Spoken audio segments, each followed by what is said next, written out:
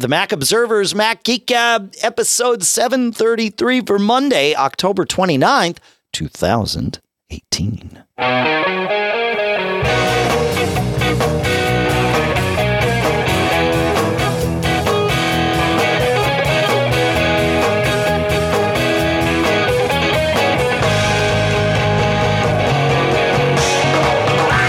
Greetings, folks, and welcome to the Mac Observer's Mac Geek Gab. You know what we do here. We like car talk for Apple users. Kids, you can ask your parents what that means. I'll tell you. It means we take your questions. We take your tips. We take your cool stuff found. We mix them all together so that we can answer your questions and share all the cool stuff found and tips that you send in and that we find so that we can all learn at least 5 new things every single time we get together, which is like clockwork. Basically once a week. That's how it works. Sponsors for this episode include Otherworld Computing at MacSales.com. We'll talk more about some of the cool things they have to offer you later here. For now, here in Durham, New Hampshire, I'm Dave Hamilton. And here, yet again, in Fairfield, Connecticut, this is John F. Braun. John F. Braun, as far as you know. How you doing today, Mr. John F. Braun? I was telling you in pre-show, there are just some days you wake up and you're just kind of, even with coffee. Yeah. I don't drink coffee. Help, but you made a suggestion and I'm going to take this seriously. I'm going to, for once, listen to your advice. And but you said that your morning regime includes down in a couple of glasses or more of water. Yeah, I wake up and drink 2 glasses of water right out of the gate. I started doing it less than a month ago. Very difficult thing to convince my body to do, but once I finish drinking the 2 glasses, then I feel really good. So I just power through it. Now it's actually gotten a lot easier, but the first 10 days or so were kind of a chore. But yeah it's really good for you. And your body craves water, yes. Not as much as Brondo, right? Do you know what I'm talking? Very nicely done. Yes, sure. Yes. What is it? Idiocracy? Watch the movie. It's hilarious, people. Yeah. And it's actually maybe no, I won't say anymore, but check it out. It's fun. So anyways, I've had my water.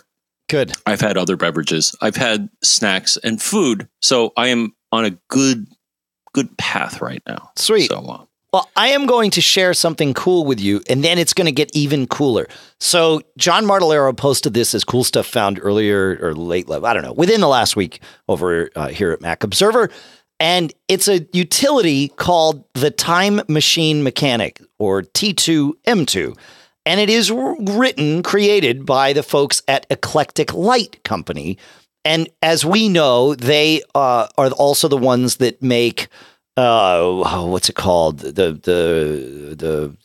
terminal looking thing so that you could see what was there. And why can't I remember the name of it? Constellation, the console log viewer for Sierra and High Sierra once things changed. Where are they? Are they on 3 now? Because I think they had Constellation 1, Constellation 2, and Constellation... No, they're at Constellation 2.4. But Time Machine Mechanic...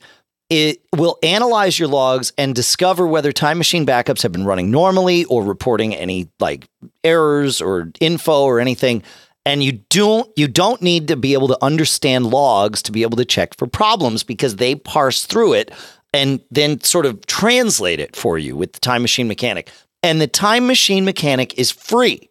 So I was like, whoa, that's great. I only knew about Constellation from Eclectic Light, not anything else. And so I visited the site as we were preparing for this show. They have so many apps that I didn't know about. It's ridiculous. They've got a rich text editor called Delight Ed. They've got a thing that will allow you to check what permissions you've given to an app, like specifically, can it see the camera? Can it see the microphone? Can it see your contacts? It's an app called Taci or Tacky, Taccy. Also there at Eclectic Light. They've got some performance analysis apps and things like that. I mean, they're developers, and they mainly write apps for developers, but not only. They have Keychain Check, which allows you to check your keychain for problems. We don't have that anymore. It was taken out back in, I think, Sierra. So really, really cool stuff. You got to go check out Eclectic Lights downloads. So this was like a cool stuff found that opened the treasure trove. So very cool stuff. Very, very cool stuff. Right? Yep. And if you look in the chat room, Dave, so I was surprised and somewhat honored that apparently they did a little post about us mentioning Constellation 3 and our podcast. They did. Yeah, back that's in right. 2017. Yeah. So they got the hint that everybody wants to see a new version because who doesn't? Right. Right. That's right. Yeah. But no, love their stuff. Yeah. So, As Alex Santos in the chat room at macgeekgab.com/stream says, they put the stuff in that Apple takes out. So, which is great. So good stuff. And with console, I don't think we're alone, Dave, in that the update to console and the new format is befuddling to many people. Yes. But with these tools, you can unbefuddle the fuddleness. Unbefuddle. I like it. Yeah, absolutely. Yeah. And then we heard from Evgeny, who is actually the developer of Remote Control for Mac, an app that lets you use your phone to control your Mac in a very specific way. And that's been cool stuff found actually a couple of times on this show. But now they've updated Remote Control for Mac and added Siri shortcuts for all system actions like restart, sleep, display off, and things like that. So if you're like me and you're having a problem with your Mojave Mac not turning off your displays, well, now you could use Remote Control for Mac and your phone to use a Siri shortcut to tell it to turn off your displays from, even far away, like from somewhere else in the house, which is super handy. So thank you for that, Evgeny. That's very, very cool stuff indeed. Right? Good, John? I'm going to burn through some cool stuff found here. Yeah, because it's fun. Light it up. Yeah. So we talked about Linux and boot disks and all that stuff in a couple of episodes ago. And Joe recommended, he said, I know you were using just straight Ubuntu. He said there's I'm trying to think of it. It's a different twist. It's got Ubuntu at its core, Ubuntu Linux. And I had said that, Ubuntu, especially with the way that GNOME, which is its desktop manager, its graphical user interface. We call the graphical user interface we use on our Macs Mac OS 10 or Mac OS now, right? The one that Ubuntu Linux uses by default is called GNOME, GNOME. That felt really comfortable to us as Mac users, to my son and I, as we were putting this together. Well, there is yet another graphical interface, window manager, whatever you want to call it, available for Ubuntu Linux that looks even more Mac-like, and we messed around with this too. It's called Elementary OS, and it's at elementary.io. Like when you launch the system, I think it's the settings app or something, it looks just like system preferences. I mean, this thing feels so at home for a Mac user that it's pretty cool. So we'll put a link in the show notes, of course, but if you've got an old Mac that maybe isn't able to run, an updatable version of Mac OS, and you want security updates and things like that, and you still want to breathe some life into that machine, or if you've got an old Windows laptop and you don't want to run or a new Windows laptop, and you don't want to run Windows on it, and you don't want to, Hackintosh it, some flavor of Linux, including this Elementary OS, is a good option. So thank you for sending that in, Joe. Very, very cool stuff. And then, did you have anything to say on that one, John, before I move us along? No, I went to the webpage and I look at it, and it looks like it's running on a Mac-like computer, and it looks, I'm surprised the lawyers haven't been. Well, yeah. I don't think there's enough there to get it. Yes. They're not ripping off Mac OS. They are paying homage to it. Yeah, exactly. Yeah. And there's not enough money there for Apple's lawyers to try and go after it. So they need to go after the Chinese knockoff iPhones, I think, is more important to them. Mm-hmm. Eric sends in cool stuff found. He says, I believe that every owner of Apple products should listen to the Mac Observer's Daily Observations podcast of October 25th, 2018, starting at the 18-minute mark concerning Apple repairs, the Genius Bar, and the Apple Repair Depot. He says, I can't remember the guy's name, but the info is great. And Eric's right. Jeff Gamet had me as a guest on Daily Observations last week. And we talked about a lot of the things that you can and should do when you have Apple repairs. I encourage you to listen so that we don't have to rehash the same 10 minutes here. But the TLDR of that is if you have something that can be repaired in-house at the Genius Bar, then the Genius Bar can be a good option. If it needs to be sent off, the Genius Bars continue to prove that they do not manage things well when they are sent out of the shop. And because the Genius Bar controls those repairs, you're actually left with less options as opposed to more. If it needs to be sent off to the Apple's depot, you're better off setting up the repair yourself, either online or in the Apple support app on your iPhone or iPad, and then shipping it to Apple yourself as opposed to bringing it to the Genius Bar and letting them sort of own the process. You're much better off. So we will put a link to all that in the show notes, but thanks, Eric, for reminding me that we should tell everybody here about that too, because it is important. Things keep changing with the way to deal with support, and that's definitely the way to go. So, thoughts about that, John? Okay. My only reflection is that when I did have, and I think it was a 12-inch. How long ago was this? Many years ago. Okay. So things, as you pointed out, have changed. Things have changed dramatically. Yeah. It was, I think I had to send the machine between me and Apple like 6 times. And eventually I got to someone, I guess it was in customer relations. Sure.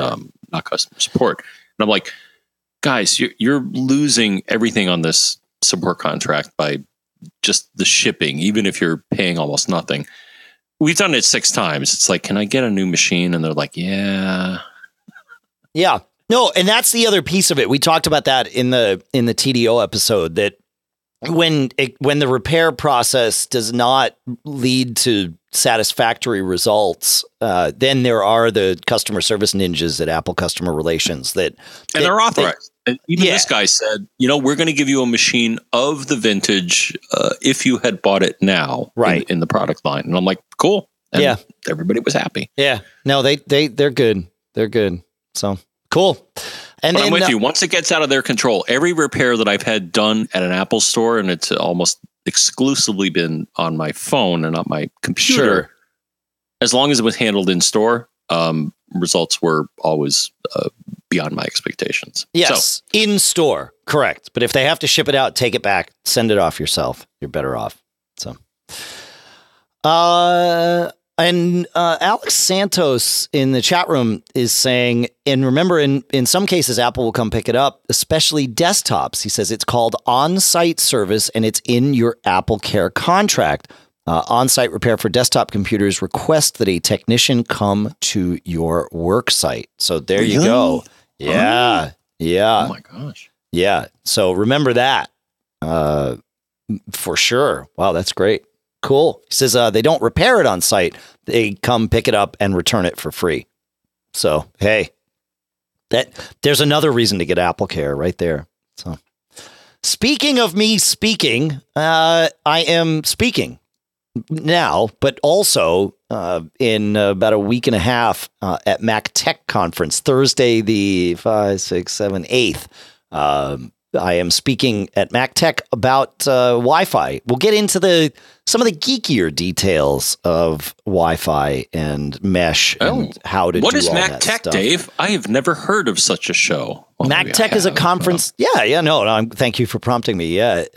Mac Tech is a conference that happens out in LA every year. It's meant for the geekier amongst us, the IT pros, some enterprise. There's an enterprise contingent of the audience that shows up. It's usually about 250 or 300 people. It's a really good group of people. A lot of consultants there. which is frankly why they're bringing me in, because they know we have a lot of consultants in our audience here, and they're kind of hoping that more consultants will show up at Mac Tech. I will say it is a very, very good place for consultants to learn and network. I say we because I've done a lot of consulting. It has been my full-time gig at times, and I still do some of it now. So I say we. It's very easy to think that you're alone and that you have to do it all yourself, and you get used to doing it all yourself. And there are other people doing the same thing as you, and it's good to sort of mind meld with them and have people that you can call and all that stuff. So yeah. Come to this show. It's awesome. And we've got some links with some savings and stuff. So I think I put the right thing in the show notes, my I know a speaker link. So go check that out. Come see it. We all hang out together. They make it like camp. And Neil Tickton organizes a great conference. So in addition to all this great content, they feed you pretty much round the clock. And Neil will hate me for saying that, but it's not entirely false. They really do a good job at that. And then they also plan evening activities. So we all just sort of hang out together, and there is no class system there. Everybody's equal. And so we all just get to hang and have lunch and dinner together and all of that stuff. So it's done the way I think a conference should be done, and where everybody's just equal and they don't segregate speakers separate. We're all just humans, and we're all interested in the same things. It's like this, let's just talk. It's good. It's great. So come, it will be fun. It's out in LA, where it's at, or Redondo Beach, which is part of LA. Okay. Yeah. So I searched. So it looks like 2010 is when they started doing their event series, what they call, and I guess this is one of them. Yeah. So, maybe something to complement or, well, now replace some of the things that we miss now, Dave, like Macworld and kind of less for the end user and more for the people that help the end user. This would have been sort of the pro. This replaces the pro portion of Macworld Expo, but not the. Or Mac IT, which was their kind of yes, it replaces Mac IT in that sense. Yeah. I'm sure Neil is screaming listening to this. Saying, it fills exactly the space. It fills the space. It totally does. Yep. Another cool stuff, or a quick tip actually. Now that we're migrating into those here, my son was doing something. He had to log in on that Windows machine to something, of course. So no iCloud keychain between his phone and the machine, but he knew he had the password for whatever he was logging into on his phone. And so he invoked Siri and said, "What's my password for the Mac Observer?" Right? Or, whatever.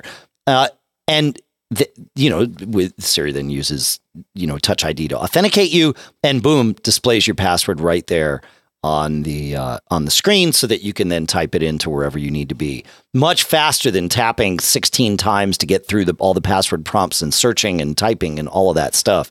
You just ask, "What's my password for?" and say the name of the website.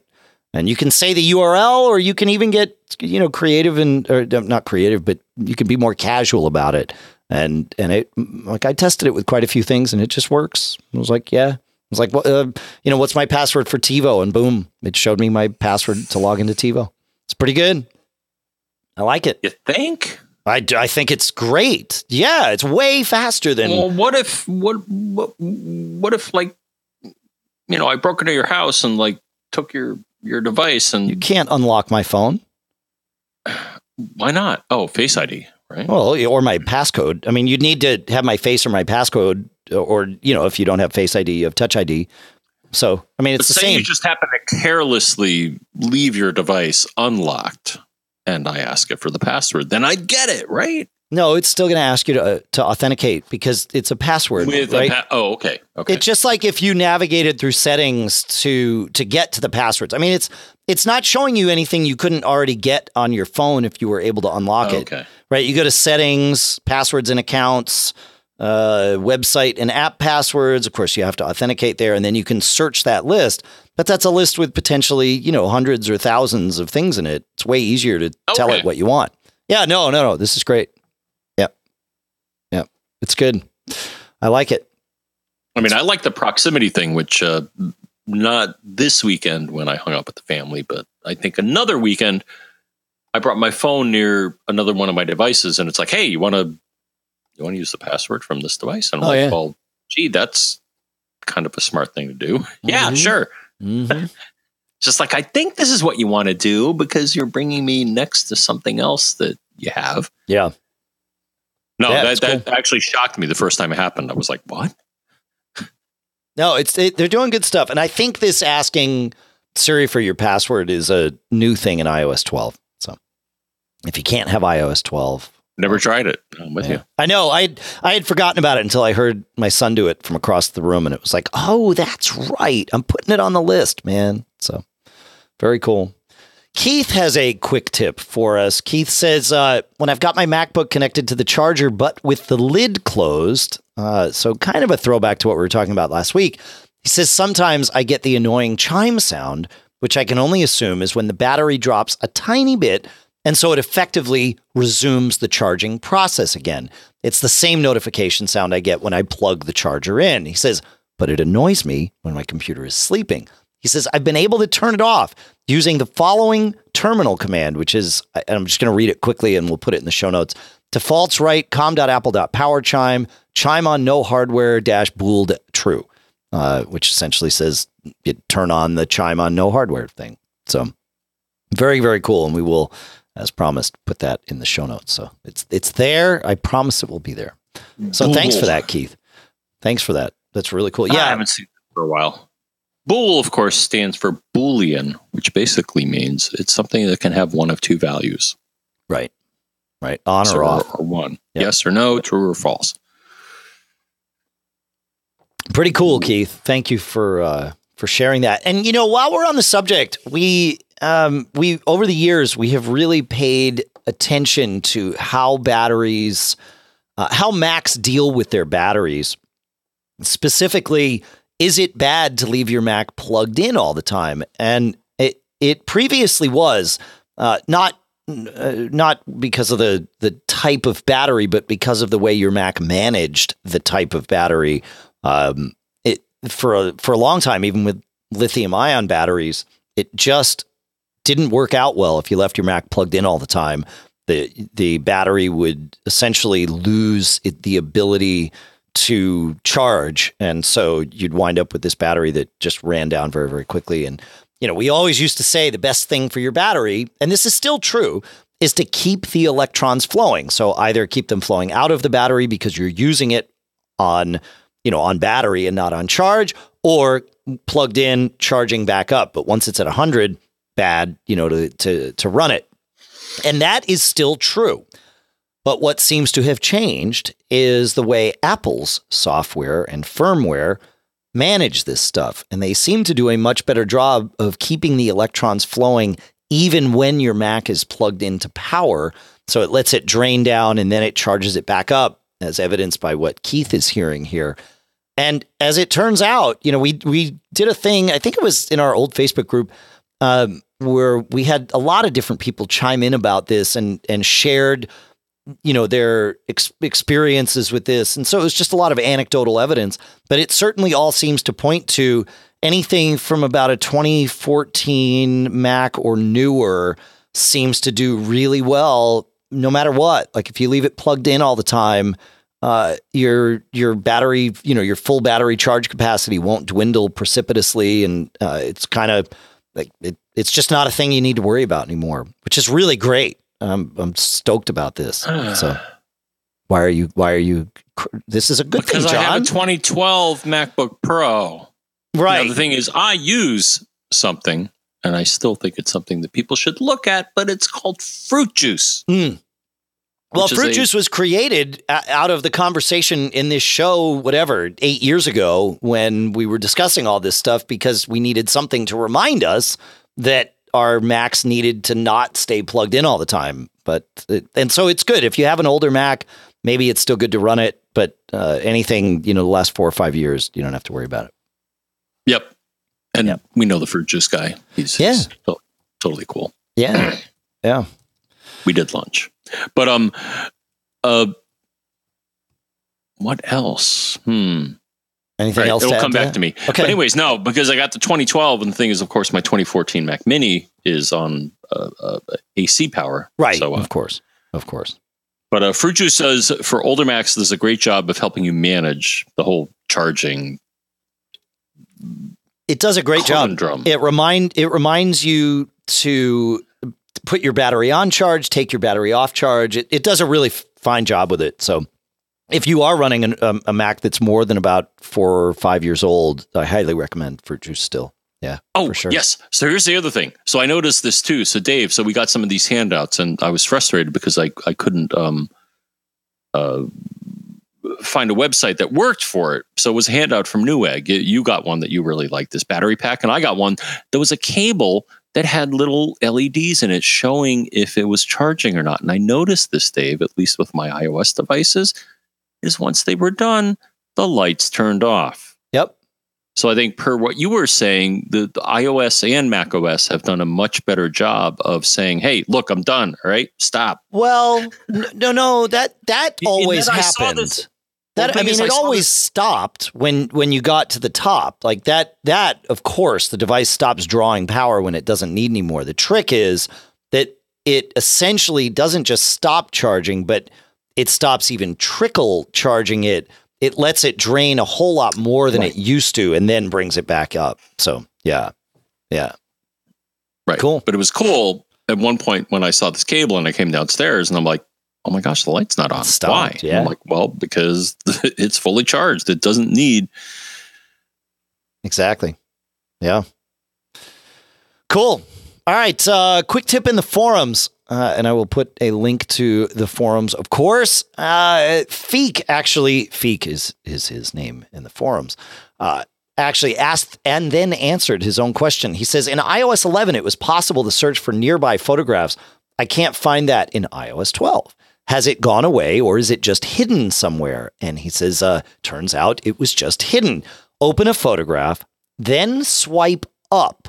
And places is the first thing shown along with show nearby photos. He says, does this count as a cool stuff found? I think it counts as a quick tip. So here we are. Yeah, thanks, Feek. Good stuff. I like it. It's weird. It took me a long time to learn to swipe up with the music app to get at like the shuffle features and all of that stuff that was just, exposed in whatever it was, iOS 10, I guess. And then iOS 11 was when that changed. But it seems like a similar thing in photos. When you see the photo, just swipe up. There's more below. Keep going. So kind of like when you, hold down the Option key on your Mac, right? To see the extra stuff in iOS. Yeah. Even though it looks like it's all just one page, swipe up. There might be something hidden below. So thanks, Feek. Good. Yeah. So another unexpected thing. Yes. So I had this happen, Dave, with photos. We're kind of talking about photos here.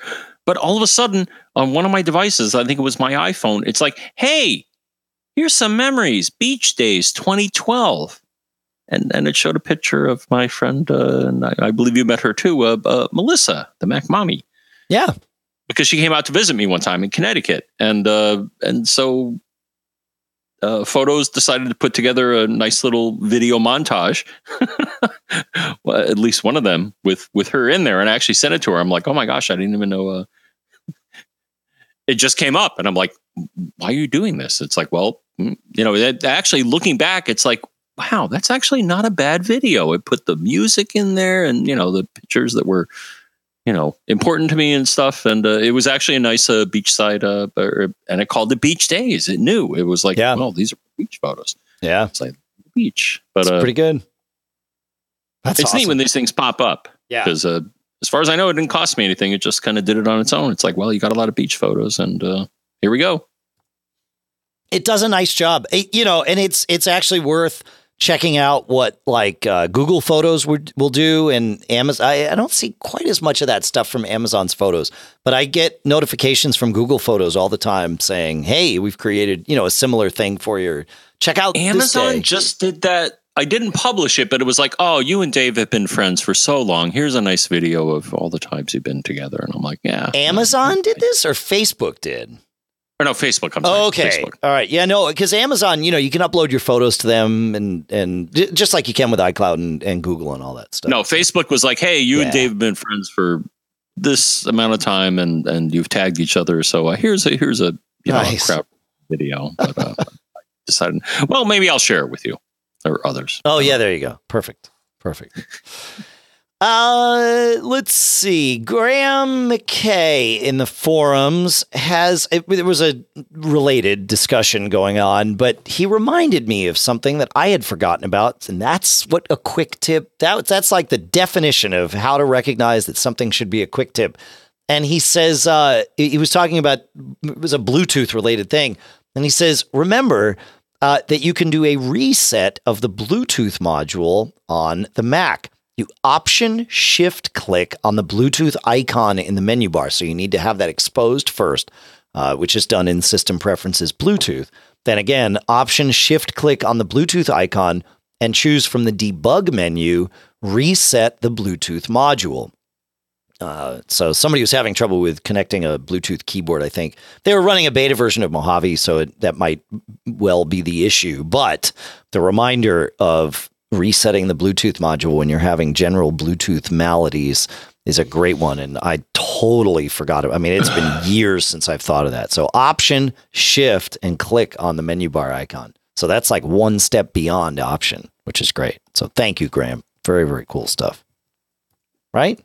Good? No. Why it's terrible. Why is that bad? Why should you have to reset the Bluetooth module? That's ludicrous. Dude, if that makes me shake my fist. Well, I appreciate that, but let me point out that if everything worked exactly as it was supposed to, either we wouldn't have this show or it would be remarkably different from what we actually do here currently because, No. Right. So there you go. No, of course, I'm with you. Yeah. Now, for those that are asking, hey, I don't see a Bluetooth icon in my menu bar. Well, what you need to do is you need to go to System Preferences, and then there's a Bluetooth icon, and there's a little checkbox, Show Bluetooth in Menu Bar. That's how you get that menu. Normally, I don't believe it's shown by default. So that's how you get it. I think it is on by default. I can't remember, to be perfectly honest. I seem to recall a discussion. Oh, no. This was an iOS discussion. So in iOS 12, they actually do not intentionally show the Bluetooth module because the discussion that I saw was that Apple felt, why do you need to know this? And why are we taking up space in your precious, especially smaller iPhone screen? Yeah. Why are we taking space with this icon? And the thing is, they intentionally in iOS 12 removed it. Sorry, guys. The thing is, I actually agree with that decision, Dave. It's like, totally. do I need to know that Bluetooth is communicating with something on my iPhone? And the thing is, I don't. Well, and I think the other problem with that was people were seeing that and thinking, oh, this is, dramatically negatively impacting my battery life. I'm going to turn it off.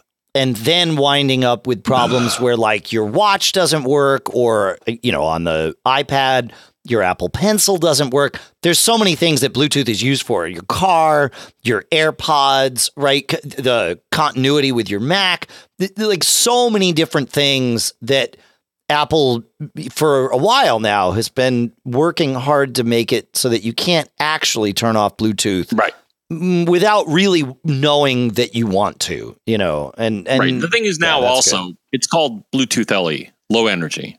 Some of it is. It's if properly implemented, Bluetooth shouldn't be like a major drain on your battery because the intent is the radios and all this stuff and the protocols will make sure that it's not doing stupid stuff. That's right. No, that's right. Yeah, for sure. For sure.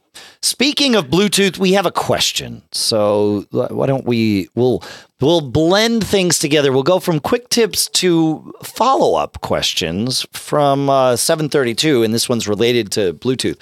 So Stevie says, I recently had the exact same symptoms on my MacBook that you gentlemen discussed in the last episode. I had my MacBook asleep in its sleeve, and the following morning found its battery completely dead and very warm to the touch. I found the reason for this behavior was the brand new Anker wireless keyboard I just started using was still on. Even though after 30 seconds of no use, this keyboard claims it turns off, there's still some way in which it signals my MacBook with Mojave to believe that it's awake. It's an easy fix with the flick of a small switch, and things are now back to normal. He says, I love the podcast. Well, we love you too, Steve, so thank you. This is one of the... Funny that I said what I said moments ago. This is one of those things. It shouldn't work that way, but obviously it does. And so you need to find a workaround. And you did. You found a workaround. But I don't like this workaround because it means you have to remember to turn off your keyboard in order for your Mac not to, burn itself up to smithereens there. So I'm wondering if better would be to use something that you can automate like Keyboard Maestro and have that do a sleep action where it turns off Bluetooth just as you're putting your Mac to sleep, and then a wake action where it turns Bluetooth back on when you're waking your Mac back up, right? I'm pretty sure that's doable all within Keyboard Maestro. And then you wouldn't have to think about whether your Anker keyboard was turned on or off because your Mac's Bluetooth will not be listening if you turn it off. Yeah. I like it. You don't like it. No, I don't. No, and I'm going to give you a better solution. Okay, even better. This is what I love about Are you ready? the show. Yeah. All right. So, hey, system preferences, Bluetooth. You click on that. There's an advanced button. Guess what? There are 3 checkboxes here. And the checkbox I don't like, so all of them are checked on my computer, which I will assume is the default behavior because I never go to Bluetooth.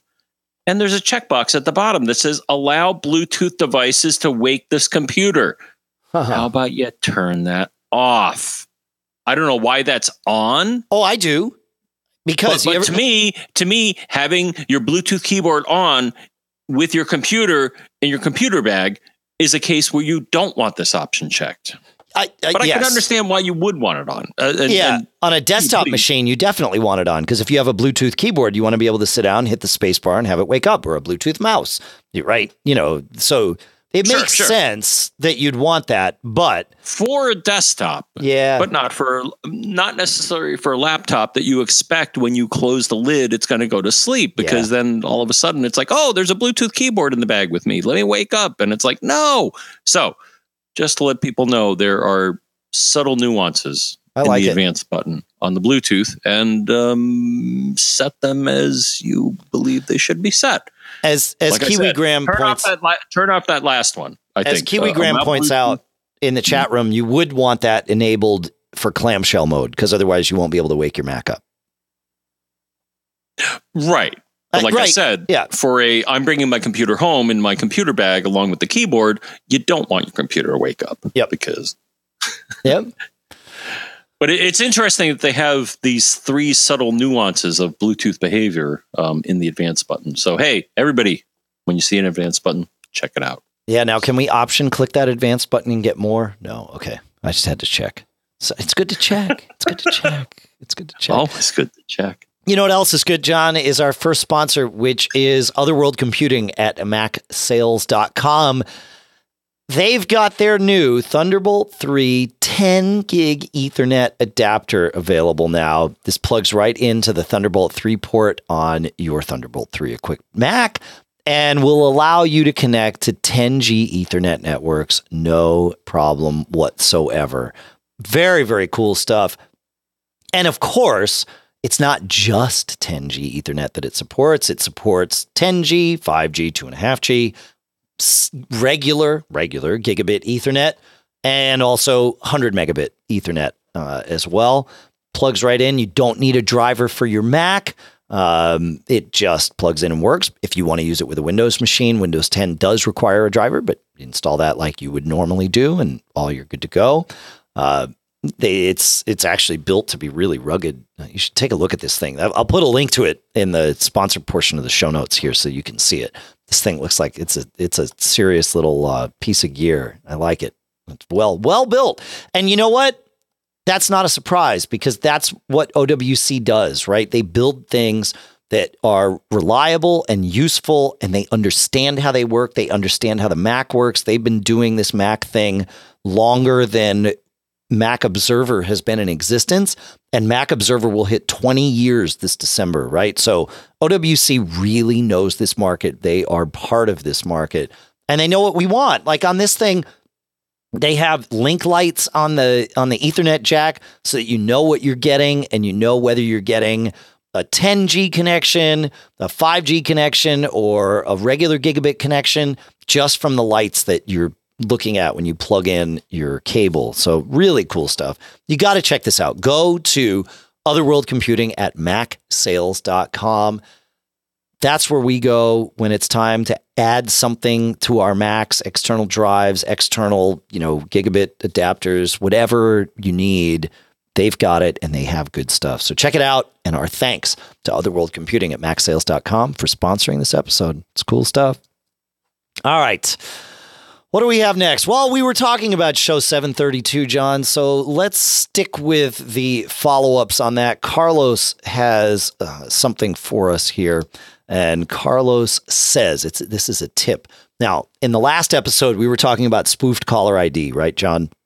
Where we had a listener who, and I can't remember your name, I'm sorry, who was having an issue where calls were coming in that were spoofed to look like you had, John, to look like your phone number, right? Or something similar to your digits would be enough to trick you into. And I just got one today. It was a Visa and MasterCard saying, hey, you know what? Because you've been such a good credit citizen, we're going to give you 0% financing. You just have to give us your credit card numbers. And I'm like, sure. So spam calls that look like they might be someone you know. And this is called spoofed caller ID, right? And we didn't come up with a way to solve this problem of not having them ring. And we talked through a couple of options, but nothing was perfect. Well, we have a couple of other options from you folks. And Carlos says, I've tried several tools over the years to do this. And the one that stands out in its ability to block those calls, which use spoof caller ID, is called Wide Protect Spam Call Blocker. And it costs $2.99 in the App Store. It says it has the unique ability to block phone numbers based on what digits the phone number begins with. For example, if your phone number was 123-456-7890, you could tell the app to block all incoming calls with the caller ID of 123-456-XXXX, right? And he says, I've now found it necessary to specify the first 5 digits of my own phone number for the reasons we just discussed.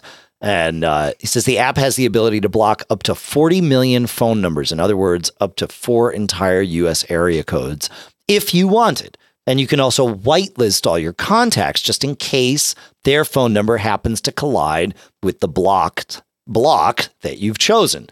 He says, I found Wide Protect to be an absolutely invaluable app, and after installing it, I haven't had a single spoofed caller ID ring my phone yet. So you got to check this out, John. It seems like you are subject to this, not suspect of it. I don't think you're suspect of it, but yeah, check it out. I just ignore them. I'm like, look, I don't know anybody in it. The Sure. thing is, if I knew you and you had the first 6 digits, you would come up as somebody in my contacts list. Because you don't, I'm going to ignore you. And every now and then I'll pick it. Like I told you today, I picked it up and they were like, blah, blah, blah. Congratulations. Oh, and by the way, press 3 to not, and I pressed 3 and nothing happened. Yeah. Because they're just fishing for credit card numbers. Of course. It's pretty obvious. Yeah. Well, Albert came up with another way to solve that problem. He says, check out G Ringtones, available on the App Store for $2.99. The interface is a bit low tech, but it does the job. It allows iOS to set ringtones by contact group. So this was something we were looking to do in the last episode and couldn't find a way to do it. Well, looks like somebody built an app that can do it because apps can manipulate your contacts. He says, I have business, family, in-laws, etc. in my contacts as groups. I set the default ringtone to silence, family to one ringtone, other groups to different ringtones. So if a call comes in that isn't in my contacts, it doesn't ring or even vibrate. But if a call comes in from family, I get a ringtone. Easy peasy. Thank you so much, Albert. That's great. And Carlos, too. These are good solutions. So we are good to go. I like it, man. It's good. Anything on that before we move on to Gary's tip from 732? Which actually sort I of. hate these people. Why? Why do you They call helped them? us. Oh, those people. No, those. Well, then you got to get one of these apps, man. Why do Get they Wide. keep calling me? Get Wide Protect. Spend the $2.99. You're good to go. Or $1.99. When I get a call, I want it to be somebody that wants to talk to me and not Well, they want to talk to you. steal from me. Well, and not steal from me. Yeah. Let's see. Where's Gary here? Let me find Gary's. Or tell me that I'm a good person. Could you at least start with that? Yeah, I'll do that. Right. Okay. John, you're a good person. We're going to talk about Gary. Can I give you my credit card now? You can. Yeah, give me your credit card quick. Yeah. Gary says, I just got done listening to Mac Geek 732, and you were talking about the difference in heat between using the lightning cable versus Qi wireless charging pads. I think the amount of heat also depends on the charger you're using. He says, I personally recommend the Anker PowerWave 7.5 watt Qi wireless charger because it has a cooling fan in the base of the charger. And although it has a blue LED, which Dave doesn't like, he says the blue LED is pretty out of the way. He says, but it comes with the cable and the quick charge 3.0 wall wart. I have it in my bedroom, and although I don't have a nightstand next to my bed, I can tell you that I can't really see the LED ring, and the cooling fan is very quiet. I can't hear it unless I'm right on top of it. It says you can get it on Amazon for a little under $40. So that's what a great idea. Like, why didn't we think of this last week when we were worried about heat and charging? Well, a fan, duh, pretty smart. Well, I want to go in a bit. I think there's a difference between heat due to power used to charge the battery and heat in other parts of the system. Do you see where I'm going with this? Kind of. I think the heat is most damaging when you're doing a fast charge or a high current or high power charge. Sure. On a battery. Though heat in other places is when it's coupled with battery technology is always bad. Okay. Mm-hmm. If you can go with me on that. Yeah, so yeah, heat kills. for sure. Heat kills for a lot of things, but also battery. So the hotter the battery gets, the shorter the life. I don't think that's debatable. I think that's just I'm with you on that. Technology works. Yeah. Okay. Yeah. But having less heat in other parts of the system, I agree with. So I guess I agree with both points, right? Yeah. Okay. Yep.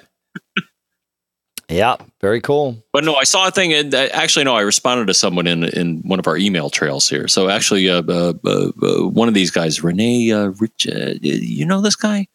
Renee Ritchie, who publishes iMore? Of course. I actually saw one of his tweets recently, and he said the best strategy for batteries is pretty much slow and steady wins the race. Is that if you charge at low current and low power, that's going to be something that's probably going to make your battery last the longest. And I think he's also written articles about that as well. So that's my commentary on that. I like it. Yeah. Yeah. That's good. That's good. All right.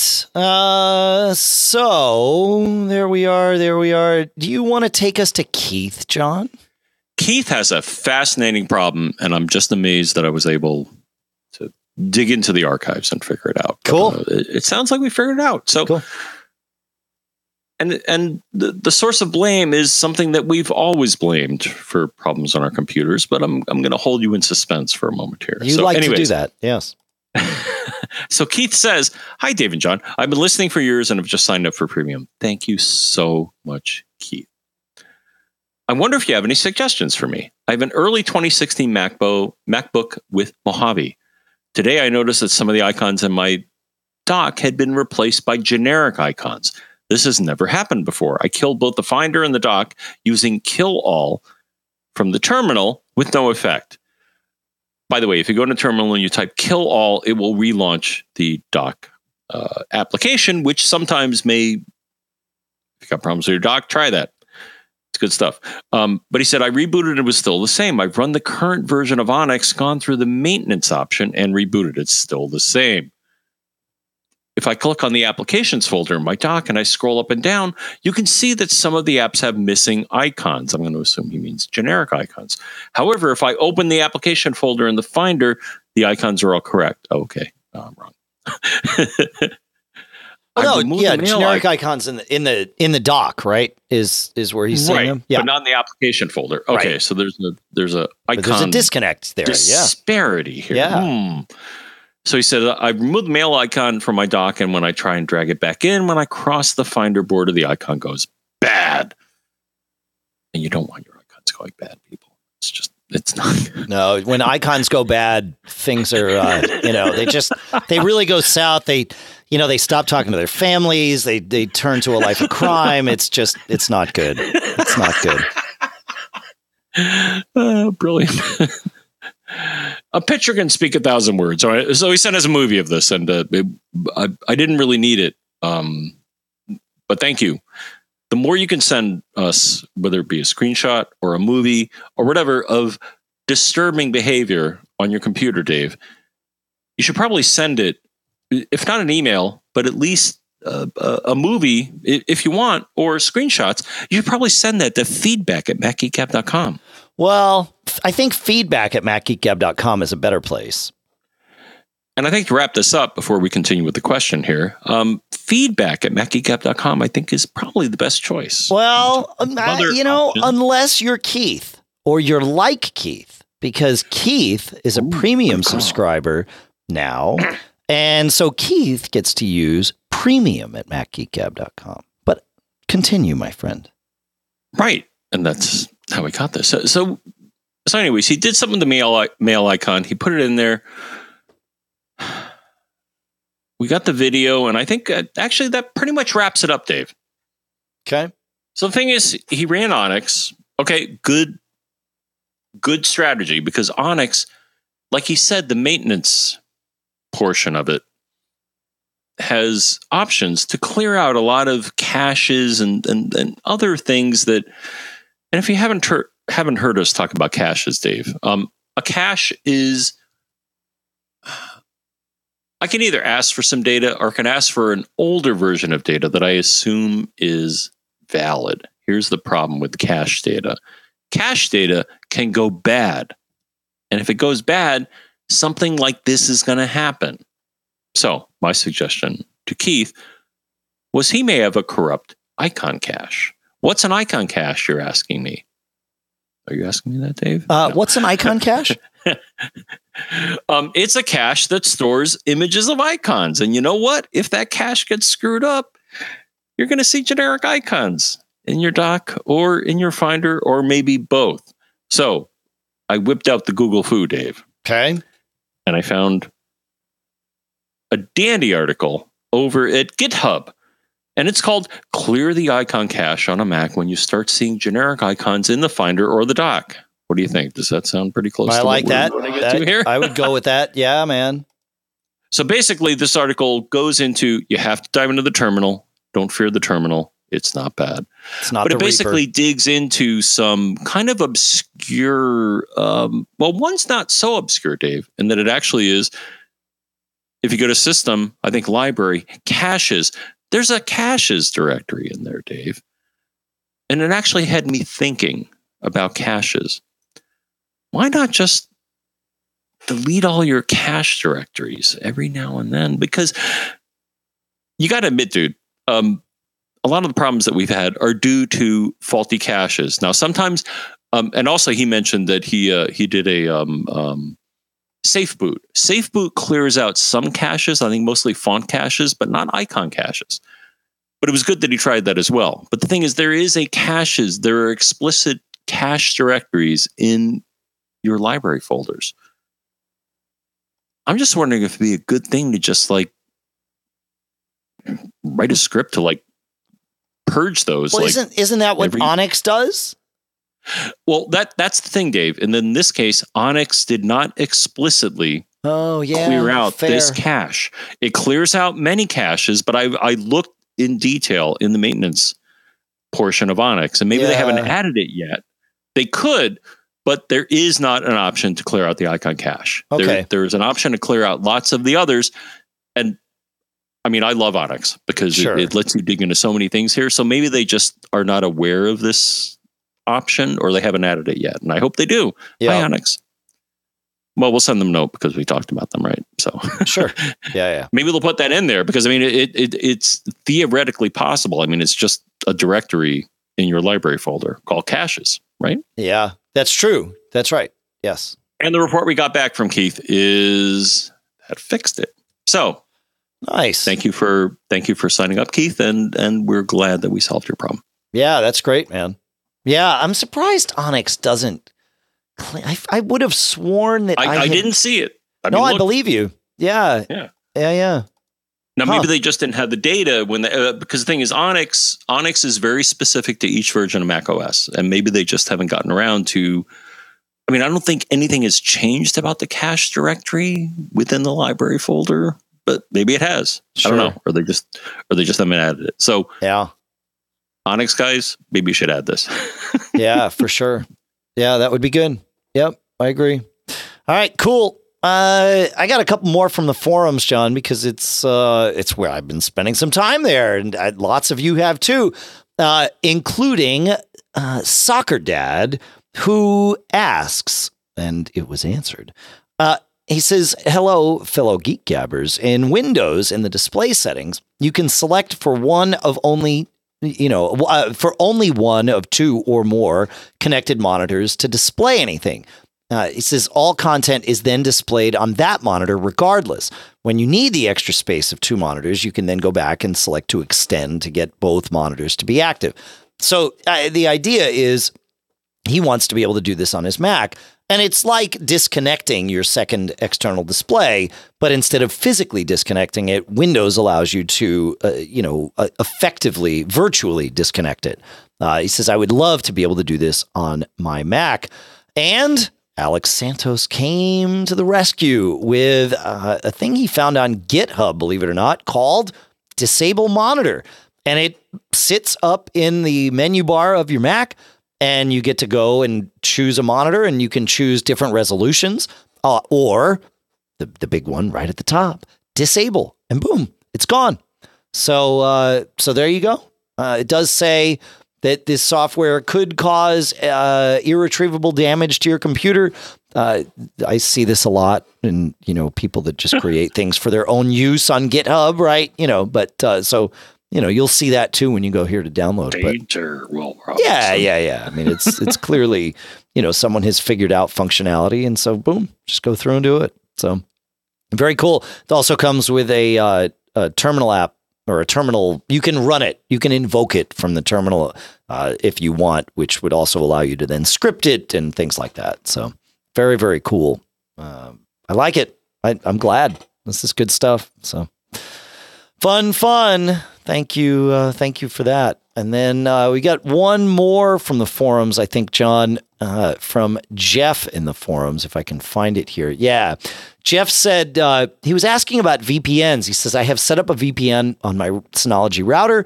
He says, and it works in that I can connect back to my Synology with the IP range from the VPN. He says, now, I have chosen to allow my VPN or to set my VPN to allow access to my local computers. When you create a VPN on your local network, as Jeff has done, you can set it to only use your internet connection. So allowing you to use it to sort of safely tunnel your internet traffic when you are not at home. Or you can also set it to allow you to access local resources. He wants to allow access to local resources, so he turned on that box, which is fine. And he said, in theory, that should enable me to see my Macs on my remote LAN. He says, I'm usually using Apple Remote Desktop, and I don't know how to set it up so I can see all of my Macs. Should I see them under my VPN range IP or the IP of the remote network? Where would they appear? So this is an interesting thing because when you VPN into your network, in theory, you are just another computer now on your local network. And that is true. Sort of. Because Bonjour, which is the thing that makes things appear like in your sidebar and all of that, generally does not translate across a VPN link. So if you're used to connecting to other computers by launching the Finder and looking in the sidebar and just clicking on them and then either choosing, share screen or, connect. That's not going to be there. So you have to manually connect to these things. And I do it by going in the Finder and going into the Go Connect to Server menu. And then you have to type in what you want to connect to. For file sharing, I use SMB. So I type in SMB:// and then the IP address of my computer as it normally is on the local network. You can, do screen sharing. The way you do that is instead of typing SMB:// you type VNC:// and because it uses the VNC protocol for screen sharing, and then boom, you can screen share and you're good to go. That's how that works. There's no bonjour for that. So it's not just going to auto populate, right? Yes? No? Did I get something wrong? Yes. No, absolutely. Okay. No, you're absolutely correct. So the thing is, the convenience of typing in a name of the computer versus the IP address is lost typically when you're on a VPN. No. If your router supports local DNS, you can also type, like I can do SMB:/ iMac Office. What I can't do is go into the Finder and just see iMac Office magically appearing in the shared section. That's the difference. Yep. Okay. Yep. I guess let's rewind. What I'm saying is that knowing the IP address of the device that you want to connect to over VPN, will probably help you. You may be able to use, like you said, a zeroconf, bonjour, whatever name, but no, it's a DHCP name is what that would be for local DNS, right? There's a difference, and they're often the same name, which is why it gets confusing. But when your computer requests its IP address from your router, it can pass along its DHCP ID, which can be its name. And some routers, not all, but some, and his Synology router is one of the some that does this, takes that name and relates it to the IP address that it hands back, so that if you are on that local network or VPN'd in and using your router's DNS server, you can say, hey, look, if it gave my iMac Office, the address of 192.168.1.15, I can look up iMac Office and the router knows to translate that with local DNS. Okay. It's not zeroconf though. That's the difference. It works the same, except it also works across your VPN link. So there you go. All right. Gets a little confusing. What I'm saying is my strategy to connect to my servers is to always use the IP address, because I know that it's going to work. Always work. Totally. Totally agreed. Yes. If you get a shortcut, like you said, a zeroconf or bonjour or whatever you want to call it, local DNS. Yeah. Or local DNS. The thing is, as I told you, so my primary router is my Eero now. It doesn't seem, maybe it's because Eero Plus or something, but it doesn't seem to support local DNS. And I've done experiments. Oh, does if you turn off Eero Plus, does local DNS work again? No, so I got to figure out, but it could be something else on my setup here. It could be my cable modem. I don't know.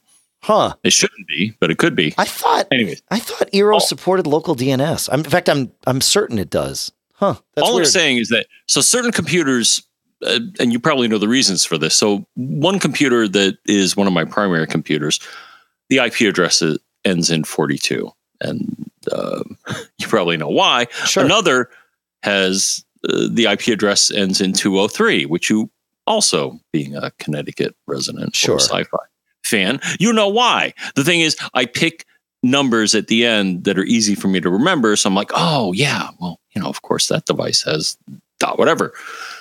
That's about it on that, I guess. No, it's just you can't access the device. Oh yeah, thought you could. Yeah, totally. Yep. It's like, dude, MacBook Pro.local. I mean, the thing is that it comes up in the system preferences. Is like, well, you should be able to access this computer using this name. Right. And it's like, well, I can't. Right. Well, you can locally. Yeah, just sometimes not. Right. It's just the VPN complicates things. Yes, it sometimes. does. It does totally. All right. I do want to thank a bunch of our premium subscribers. In fact, I want to thank all of you whose contributions came in across the last week. For those of you that want to know about premium, macgeekgab.com/premium. You already know that you get the premium at macgeekgab.com email address to use, and we do prioritize that. You get that warm, fuzzy feeling from supporting your two favorite geeks. And the people that added to their warm, fuzzy feeling this week were, let's see, we had a one-time contribution of $100 from Lee M. Thank you so much, Lee. You rock.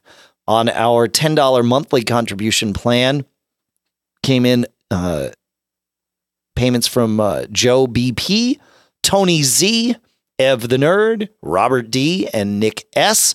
And on the biannual $25 plan, Mike H, Charles K, Robert R, Run KMC, Keith M, Thomas S, Chuck J, James H, and Mark W. Thank you so much to all of you. Everybody who's a premium subscriber. Thank you. You rock. It makes a huge difference for us. So if you didn't do what you do, we may not do what we do. That is pretty true. I'm not making a threat. It's how it goes. Here, Yeah, it's how it goes for sure. It's how the markets work. But it is. Run K. Well, wasn't there a Run DMC? I kind of like that handle. Of course. So that's a creative variation on the correct rapper band, right? Yeah. Good. Exactly. Yep. Okay, KMC. Thank you so much. And everybody. Yeah. All right. David asks a question that seems to be getting more and more common here in Mac Geek Gab land. He says, I'm in the market to purchase a Synology, and I'm looking at the DS1817 Plus for it to become my media server and backup destination. Or do you think a different Synology disk station would be better? As far as transcoding, I chose the DS1817 Plus to accommodate future expandability. And for a NAS, do you think Western Digital Gold or Western Digital Red hard drives are better? All right. He says, I'm going to be waiting until Black Friday to order, which is smart. So, because you never know, there's always deals, and we like deals. So that's a big question, especially in light of the fact, Dave, I was just at the Synology event. Unfortunately, you couldn't make it. They should have one in Boston, don't you think? And they have it in New York City. Sure. But also, I was at a Photo Plus Expo, and some of the NAS vendors were there as well. So it's a good question in that, how do you make the right choice? I mean, you don't want something that's wimpy, and that is actually the case that I'm in right now. Well, he certainly doesn't. For some people, a lower powered and lower cost disk station is absolutely the right thing. If all you're doing is sharing files on it. Maybe you wanted to run your VPN server. Like these are low impact things, but he wants it to be a media server and he wants it to do transcoding. So the DS1817 Plus is super powered. So you need a processor that can handle that. And the thing is, Synology has things ranging from kind of wimpy, but as you pointed out, they're appropriate for NAS stuff. Like if you just want to use it as a storage device, okay. But if you want to do more sophisticated things like transcoding and running a VPN or virtualization, which is they're going to hook me up with something that'll help me do that. Did you know that you can use your Synology to run a VM? Of course. Yeah, if it's powerful enough. Yeah. But I can't with my current units, Dave. I can't because they limit it sensibly. Is that your processor is just too wimpy? I'm sorry. Yeah. So the DS1817, that's actually the one I have here and the one I currently run. And it will do transcoding for you. But here's the thing you need to know. The DS1817 Plus does not do hardware transcoding. So it is using the CPU 100% of the time when you want to transcode a video, which happens most of the time you are playing a video unless you pre-transcode things and store them in that format, and it's just then streaming them across the link to your Plex app, or if you're using Video Station or whatever. There are some disk stations, though, that have a hardware transcoding chip in them, and that makes things a lot more efficient because you've got this portion of the chip or a separate chip, depending on how it's laid out, that is just there to do this transcoding. And for that, I really like the new DS918 Plus. It's got a good CPU in it. It has the hardware transcoder. It only has 4 bays. That's the only limitation that I see on that unit. And I say this as someone who started running a 5-bay unit and now is in an 8-bay unit. You need to think about how you're going to lay out your drives. But for most people these days starting out, drives are big enough that really you can get away with a 4-bay unit and probably do just fine. And the 918 Plus is also expandable. So you can, I think it's expandable. No, model, you're right. Okay. No, I asked them about that. So The thing is, many Synology units will accept, I think right now it's an eSATA expansion bay.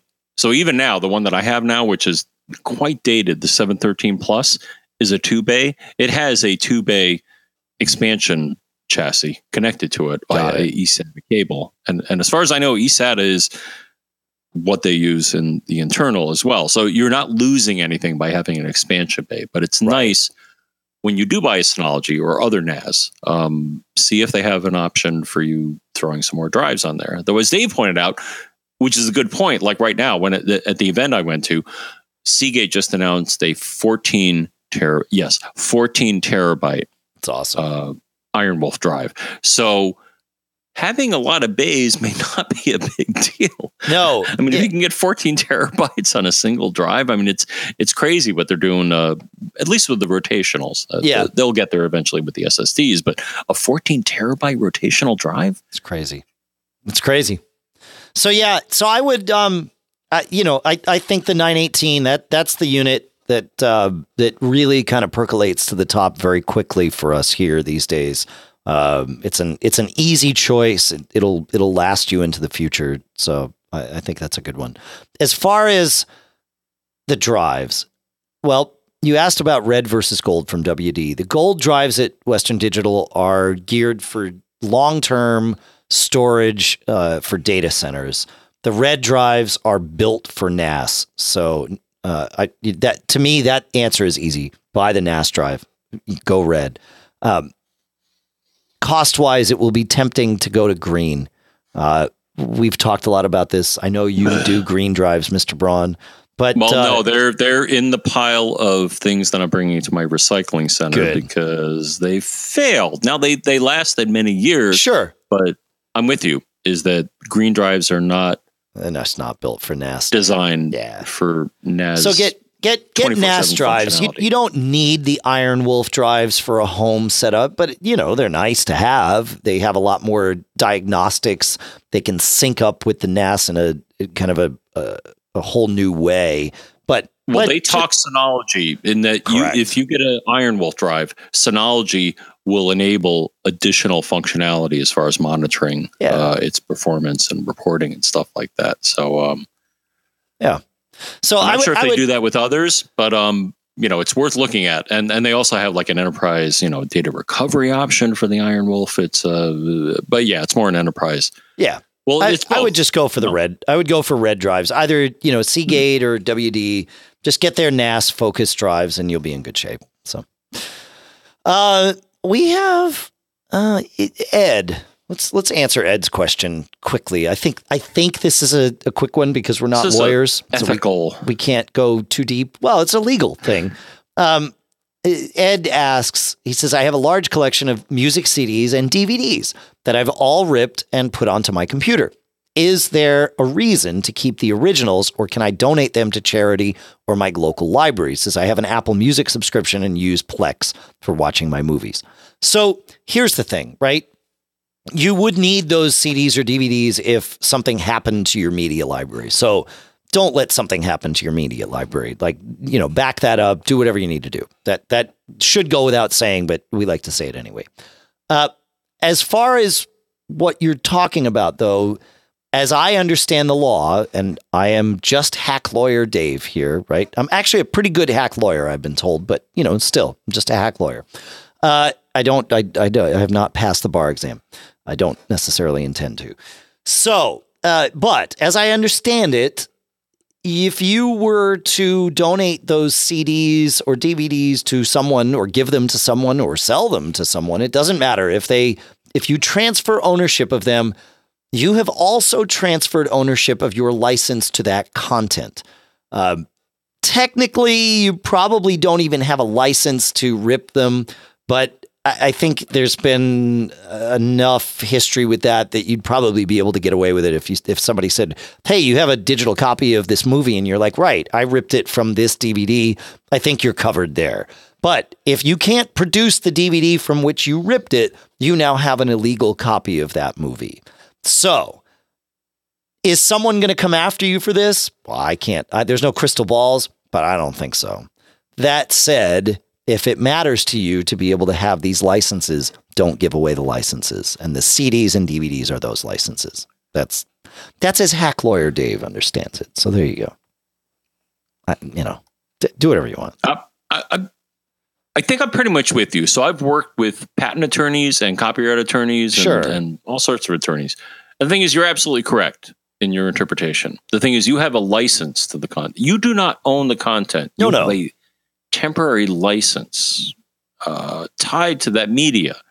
And like you said, if you liberate that media from its original medium onto another thing, that's where the license lives. So if you then give it to someone else, yes, you are technically being naughty. You should delete the movies and songs when you give away or otherwise transfer ownership of the CDs or DVDs. Correct. Yes. Correct. If you do retain them and then you do also give them, then you are technically breaking the law. On the other hand, in the spirit of sharing content and making people happy, and the thing is, I've actually bought... Depends on who you're... This is subjective now, because I'm pretty sure the person who wrote the song or created the movie would not be happy by the scenario you're about to describe. So, bear that in mind. Yeah. No, I get that. But the thing is, I've actually bought, and I'm sure I've actually bought at my library. And actually, my library right now does not accept any CD or DVD donations anymore. Right. Right. But I've been able to buy some old DVDs that they had in their library for like $1 or $2. Sure. And there was times that certainly sold for more than that. But the thing is, so do you want to help benefit people in your community and expose them to new art and entertainment? And can you live with yourself if you're kind of breaking the law? I guess it's a gray area. I guess is the thing. So, yeah. I mean, the other thing, too, is the impact on the environment. I mean, what if you throw them away? I mean, there's aluminum and plastic and stuff like that. I mean, just throwing them in the trash maybe is not the best thing. So if you do want to discard them and be legally clean, maybe properly recycle them. I don't know. Well, or give them. I mean, the best way to recycle is to give them to someone that's actually going to use them. So there you go. Well, hence the library argument, right? Exactly. Right. Yeah, for sure. All right. Mark asked, he said, guys, what's your opinion on the Comcast X5 pods as an alternative to other different mesh/extender solutions? So Comcast/Xfinity is offering these, what they call the X5 pods. If you have the Comcast X5 router, you can add these pods, which just plug in all over your house and create wireless mesh. These pods are the first generation Plume pods. Okay. They are hardware wise. They are that. Software wise, they are mostly that, but they will only work with your Comcast router, and you can't take them and use them on a normal Plume network. Right. But from a hardware standpoint, that's what they are. These are, stupid. What's that? That's stupid. No. It's very smart, actually, because it makes it super easy. Integration standpoint. I think from an integration standpoint, you just plug them in and they work, right? And that's Comcast's goal. Comcast is actually doing some very cool stuff with this and their mesh stuff. And I actually like it because it totally takes the headache away. You just get the stuff, you plug it in, and it's good to go, right? But it is just the first generation pods. And anecdotally, what I've heard, I have not tested these, but I've got a lot of friends and family who have. And then, of course, all of you that we hear from, either with the X5 setup or with the Plume first gen setup, is that these don't really reach as far as you might want them to. Based on what I can tell, I don't think they're going to I don't think they're even going to match the performance of say, a first-gen Eero system or something. So be aware of what you're getting into with these, that they're probably not going to do stellar work for you. That said, please don't take this as a dismissal of Plume in its entirety, because the Plume SuperPods are freaking amazing. Like, these things are really good. They've got 3 radios, one of which is a 4x4 radio, and they go far, they go fast, they're very reliable. So buying from Plume and getting the SuperPods, great. The non-SuperPods, again, I haven't tested them, so I can only share what I've heard anecdotally. And what I have heard is meh. Like, it does better, it helps, but it's not great. That's sort of the general consensus I get from everyone that has tried them. So, and it could be that, it just so happens that everybody I talk to is placing them incorrectly or whatever, but it is universally the answer that I get is meh, so bear that in mind. But it's super easy, right? As I said, setting it up. So maybe they'll figure out a way to do an X-Fi SuperPod, right? And if they do that, then that could change everything. So there you go. So keep it real. So I don't know. Yeah.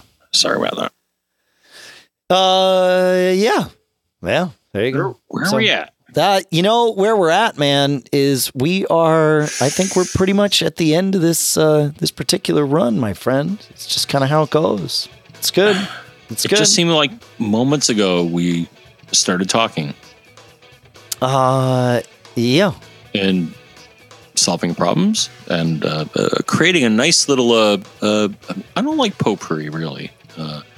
Even the crouton thing, I like croutons on my salad. We didn't call this a salad today, but I'm going to be with you. No, actually, I'm with you. No, I got a really good one. They just had a new one at the store I went to. It was like a miso spinach salad. I think it was dole or something. But no, it was good. It had like miso and crunchy noodles and spinach, and it's probably good for me. Probably. But it was crunchy too, because a part of food, Dave, is not just the taste, but the texture and the smell. There's so many aspects of it. Kind of like a podcast. I mean, we don't just solve problems. See what I'm saying? We do all sorts of things here. If we just had a single goal, it'd get boring and old. I don't know. The single goal is to help solve your problems, right? Like, that's it. Well, pull stuff out. But yes, that's true. If we just did one thing, we'd be bored to death having to do that thing for over a decade. That's but we're true. not, because it's me, it's Dave, it's you, it's the variety in the show. I don't know where to go with this. I'll take it from here, because we actually need to get out. So come visit our forums at macgeekgab.com/forums. And you can interact with all the great stuff. You heard some samples of what's going on there, not only questions that have been asked, but answers that have come in, and really, really great stuff. You know how to contact us. You know how to email us. So come visit the forums, and that's where we're going to go with that. I want to send a big shout out of thanks to the folks at Cachefly, CACHEFLY.com, for providing all the bandwidth to get the show from us to you. I want to send a big shout out of thanks to all of our sponsors, including OWC, of course, at MacSales.com, Smile at SmileSoftware.com/podcast, Barebones Software at Barebones.com, Ring.com/MGG, LinkedIn.com/jobs, and a ton of new ones coming in next month. So there you go. Thank you so much for listening. Thank you for contributing in all the ways that you do.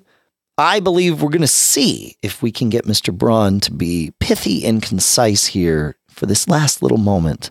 It might take some effort. But Mr. Braun, do you have something lasting to share with our friends here? I do. And it's not going to be 3 or 2. I may even get it down to 1 word. No, I can't do that. It's impossible. But the 3 words that I have for you are: don't get caught. Made on a